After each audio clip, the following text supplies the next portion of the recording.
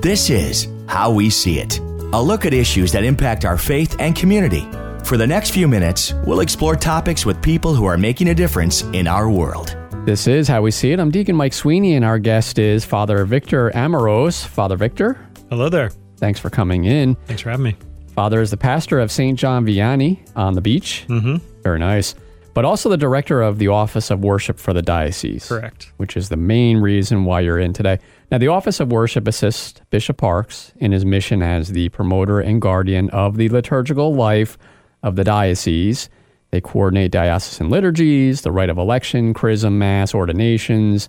They develop programs and workshops, and they provide formation for, everybody. Correct. And there's a lot to discuss there. There's a lot to unpack there. So if people have ever attended any of the major liturgies in the diocese over the years, they quickly learn that a lot of work goes into those liturgies because everything seems so flawless. Talk about that. How does everything come out so perfectly? Well, the goal is for it to come off flawless. If it appears that way, then it means we've done our job. More often than not, there's usually a handful of things that we recognize were not flawless, but there's a lot of work that goes into preparing these liturgies beforehand. Gathering of resources.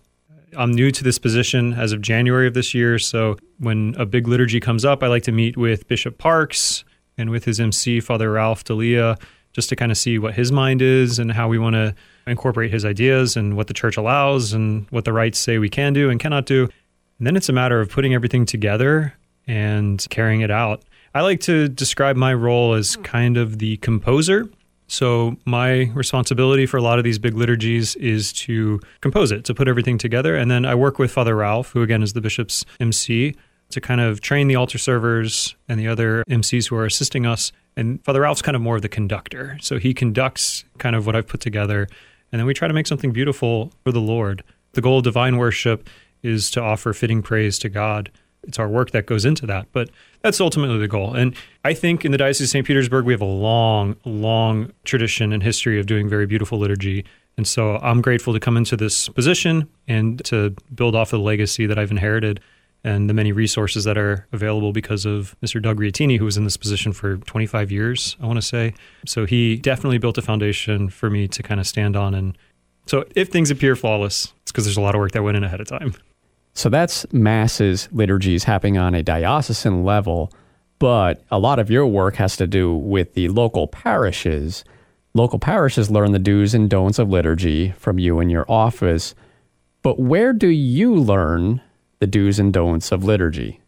First and foremost, seminary was where I learned a lot of things. Father Alfredo Hernandez was one of my main professors when it came to the liturgy. He's currently the rector of St. Vincent de Paul Regional Seminary in Boynton Beach.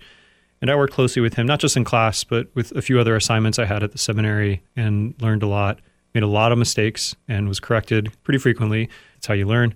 And the big thing that he taught me was to constantly go back to the sources. So when it comes to things like the Mass, in my office, we do get a lot of questions about things that are happening in parishes around the Mass. Can we do this? Can we not do this?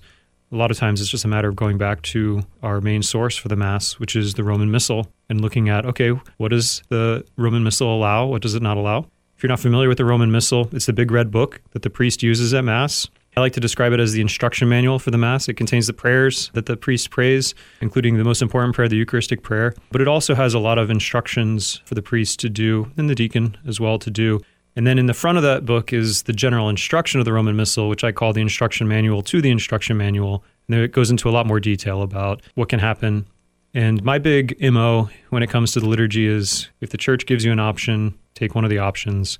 If there's not an option, you do not have the freedom to take the option because the liturgy is not ours. It's not our plaything. It belongs to the entire church. And so when those questions come up, if I don't know the answer off the top of my head, which is very frequently, I will consult the books and then get back to them.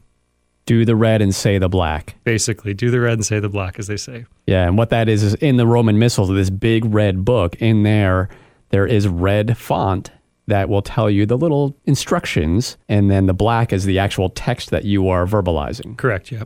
So the red text would tell you, for instance, the priest extends his hands, or with hands joined, or at the altar, at the chair, at the ambo. So it's those little red instructions. So that's a classic liturgy phrase, is to do the red, say the black. One of the jobs of your office is to train the trainers from parishes. Can you tell us about some of the workshops that you offer throughout the year? So this is an interesting question because historically our office offers these. Since January, we've had a difficult time trying to find an associate to work with me in the office full time. Because as a pastor of a parish and a school, there's a limited amount of time that I can give to the office and to the diocese. And so just because we've had trouble finding somebody until very, very recently, because we've had difficulty finding somebody, I haven't been able to offer the workshops that we've offered in the past. But historically, we offer workshops for readers, for extraordinary ministers of Holy Communion, for greeters and ushers, for sacristans. And the idea is, especially going into next year, or at least maybe even as soon as this upcoming ministry year, is to get back to offering some of these workshops on maybe a quarterly basis so that liturgical ministers in parishes or liturgical coordinators in their parishes can come to these workshops, maybe gain some new insights and bring those back to their parishes as they train their readers and extraordinary ministers and all of the above. With regard to the Holy Eucharist, the Blessed Sacrament, have you noticed on a diocesan level any abuses happening? I don't know. It happens from time to time in parishes. I've seen this from time to time in different parishes over the years. But I know my own parish, we were dealing with this in the fall. We were finding sacred hosts discarded, stuck under pews on the floor, really tragic things, gut-wrenching things that we were finding the host. We believe as Catholics so deeply that the Eucharist, the Blessed Sacrament, Holy Communion is the body and blood, soul, and divinity of Jesus Christ, that when we see the host, the sacred host mistreated, it is gut-wrenching. I haven't heard of this happening on a large diocesan scale. But like I said, I think especially in parishes where there might be kind of a more transient population, certainly where we are on the beach, you got people vacationing and visiting any given week. Parishes where families are inviting friends or family members who are not Catholic to attend, sometimes with children, sometimes with the elderly. It happens in all sorts of different ways. But in these years of the National Eucharistic Revival, it gives us all an opportunity to reflect more deeply on, okay, what do we believe? What does the church believe when it comes to the Eucharist? And what are the little ways that we abuse the Blessed Sacrament? And this is something we've been focusing on in my parish over the last few months. But even something, and I know this is controversial, but even something like leaving Mass after communion. We started pointing out that when you do this on a regular, habitual basis, not because of an emergency, you left the stove on, the baby blew out a diaper or something like that, somebody's in the hospital, you have to rush out, those are emergencies. But when you, on a regular, habitual basis, somebody leaves Mass after communion, this is an abuse of the Blessed Sacrament. And it's not the same necessarily as somebody taking a host and desecrating it, but it's a subtle form of abuse. And so as we call these out and try to raise everybody's reverence and respect for the Eucharist in all these different ways, I'm hoping that we won't see issues like you described happening anymore. We're talking with Father Victor Amorose from the Office of Worship in the diocese. Holy days of obligation can be a source of confusion. Does it fall on a weekend? Is it an obligation? Is it not an obligation? This diocese, while it is in another. And how do you stave off some of the confusion that happens with some of those holy days? I don't know if it's possible to stave off the confusion. We try. We have posted on the worship page on the diocesan website a list of the dates of holy days of obligation for the upcoming year. We try to post that up there so people can see, because it is confusing. If what is usually a holy day of obligation falls on a Saturday or a Monday, then that obligation is lifted because it falls so closely to a Sunday. There's all these little nuances and everything. And like you described, some dioceses, when it comes to not so much Corpus Christi, but some of the big feast days, Ascension, they've been transferred here for a number of years, I think since the year 2000. But in a couple dioceses up north, they're still on the day that they would normally be celebrated, like a Thursday. And so if people come from up north, they might be confused because up there it was a holy day of obligation. Here it's been transferred to a Sunday to make it easier for people to attend. It's all very, very complicated. And I don't expect your average Joe, even somebody working in a parish, to be able to keep this memorized. I can't keep this memorized, and I'm the director of the Office of Worship. I have to constantly go back and consult these resources. So that's why the resources exist. What is the most common question you receive as the director? I don't know. I do get a number of calls from priests, and I would say probably the majority of the questions come up around the celebration of matrimony, whether it's the timing. Should we be celebrating a Sunday Mass for this wedding if it happens so late on a Saturday? Would this technically be a vigil versus celebrating it early on a Saturday? Very technical things, but the liturgy worship is something that's very beautiful, but there's some complications with it. It's not something that we can do accidentally. So I get a number of phone calls from priests or from priest secretaries who are calling on behalf of their priests with some of these questions. And I think the majority probably, like I said, would have to do around marriage and matrimony.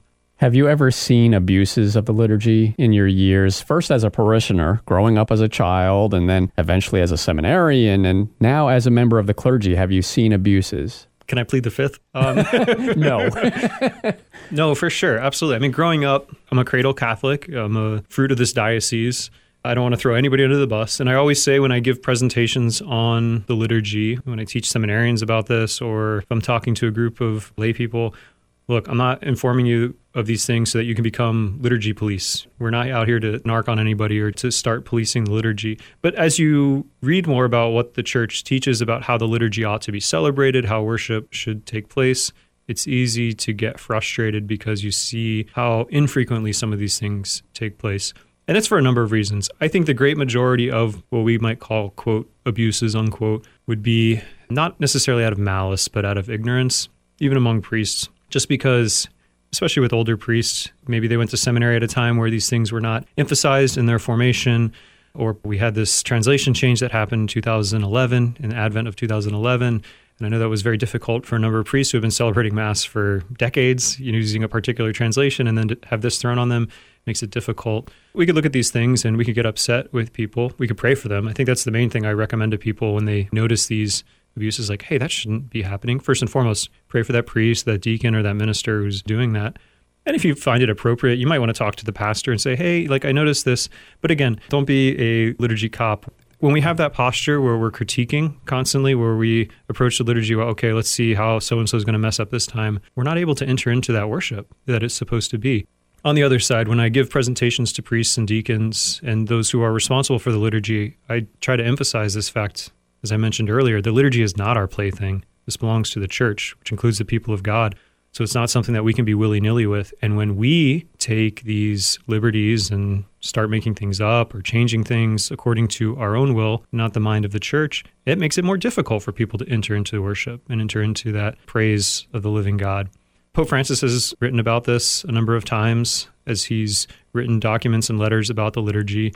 These are my words, not his, but again, it comes back to this idea that the liturgy is not our plaything. There's a way that we are presented to pray. When there's an option, take the option. And when there's not, please do not be creative.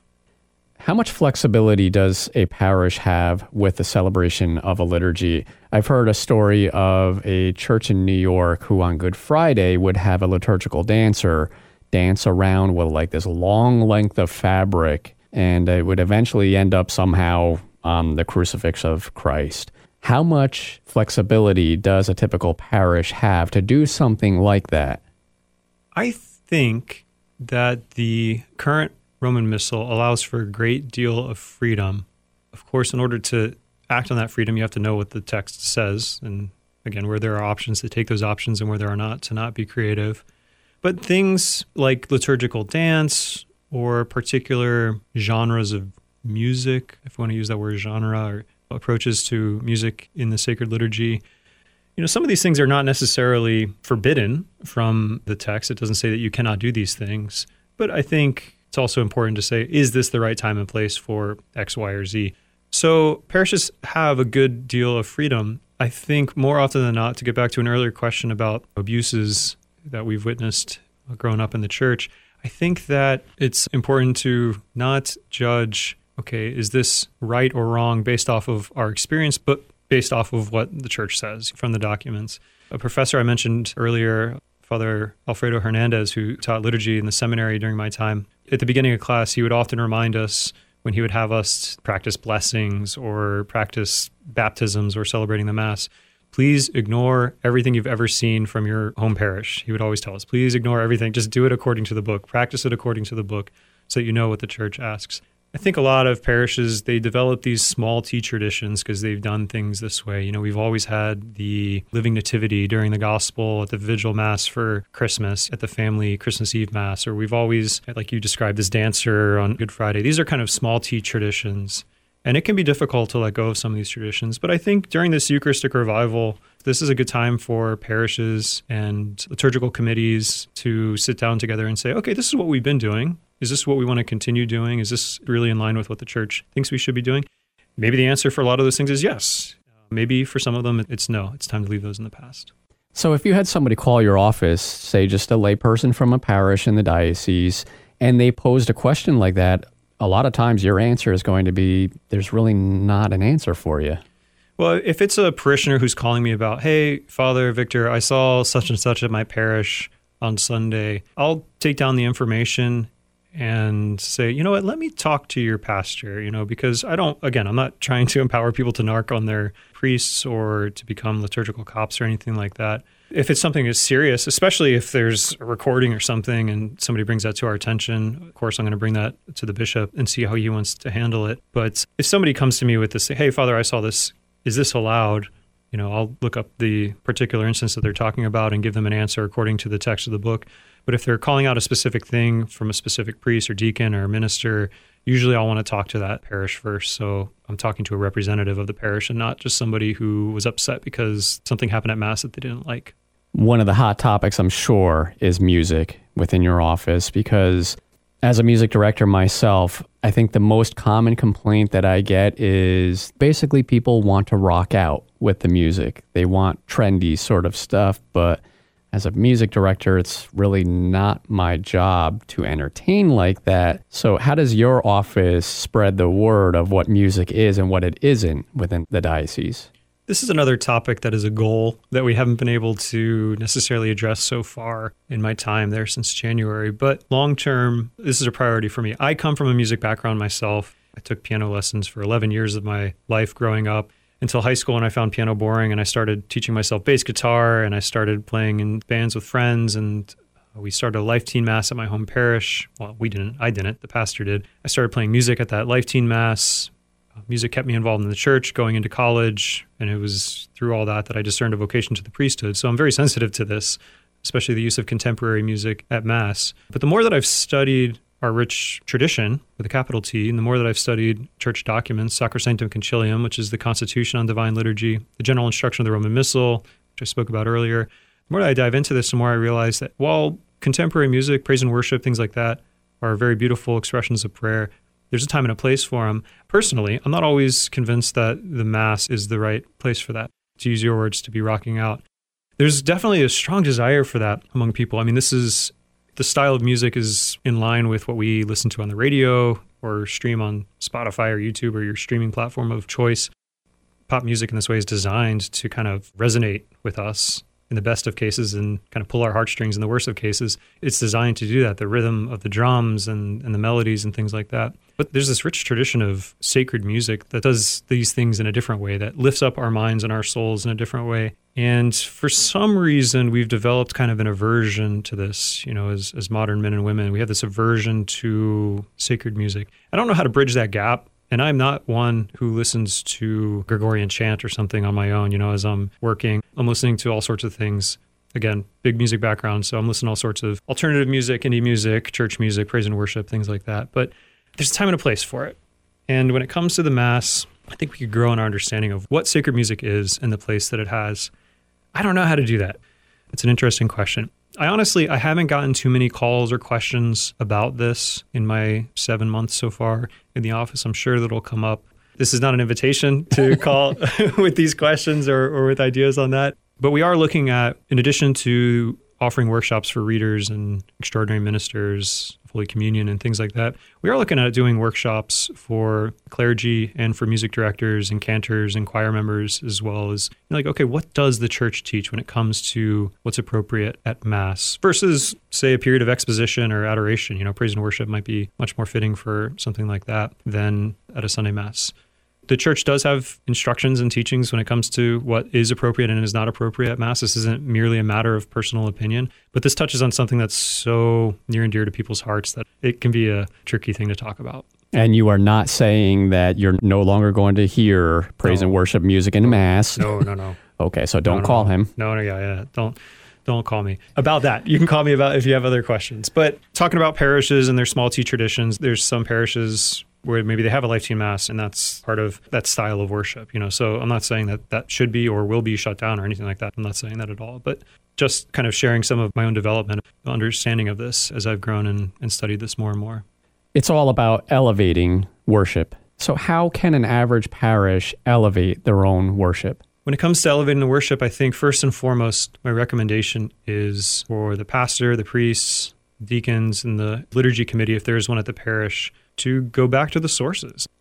We've been doing this in my own parish slowly over the last year, going back and reading the general instruction of the Roman Missal together and saying, okay, we've read these 10 or 15 paragraphs over the last 2 months. What stood out to you? What surprised you about what the church teaches? What does it say that we should be doing that we're not doing? What is it saying that we should be doing that we are doing? Let's discuss this. I think that's a great way to look at, to first evaluate, how are we celebrating the Mass according to the mind of the church?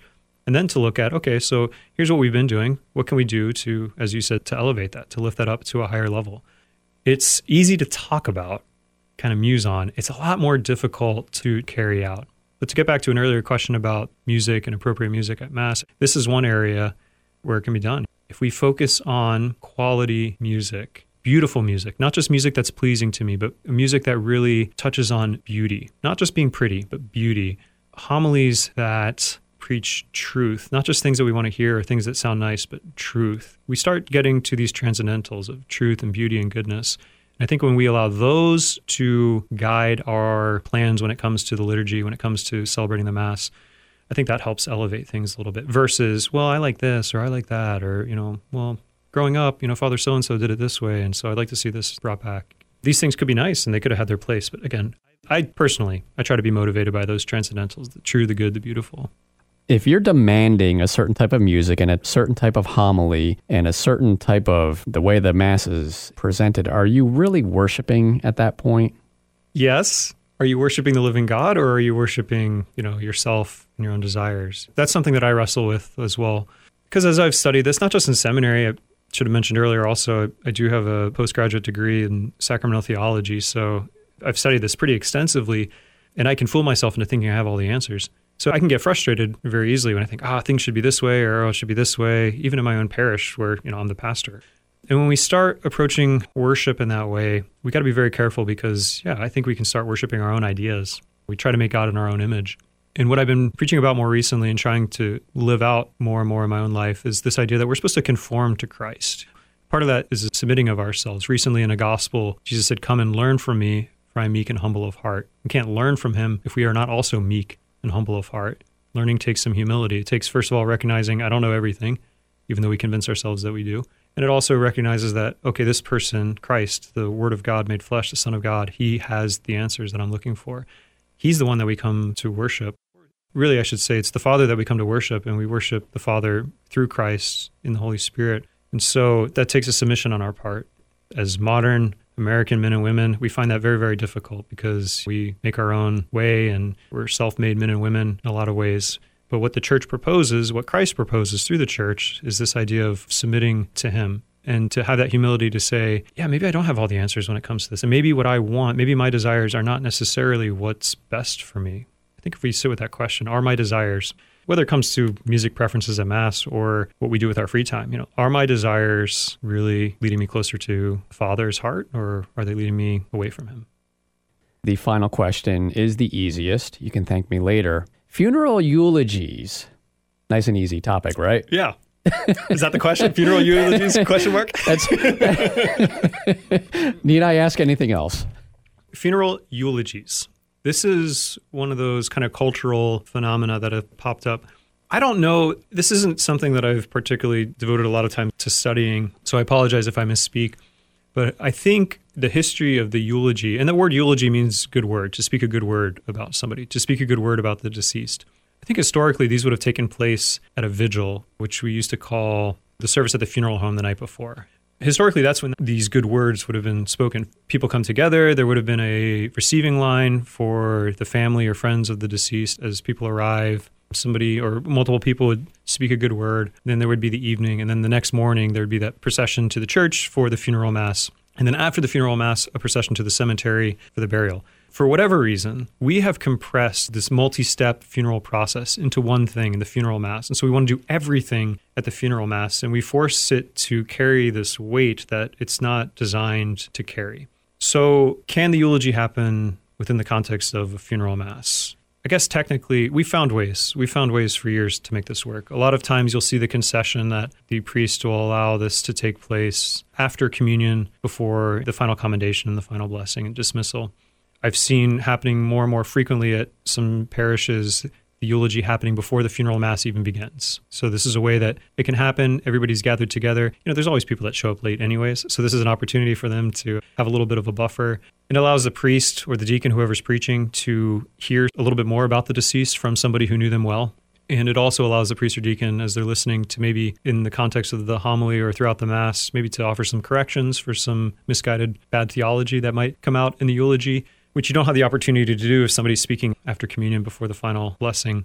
I think eulogies are beautiful. I think they're very healing. As somebody who listens to a lot of eulogies, as somebody who's given eulogies, as somebody who's helped guided people write eulogies and deliver them, there's something very powerful about the whole process of collecting thoughts and figuring out what to say about the deceased and what to highlight, what not to highlight, and how to present that in a way that's loving and speaking a good word.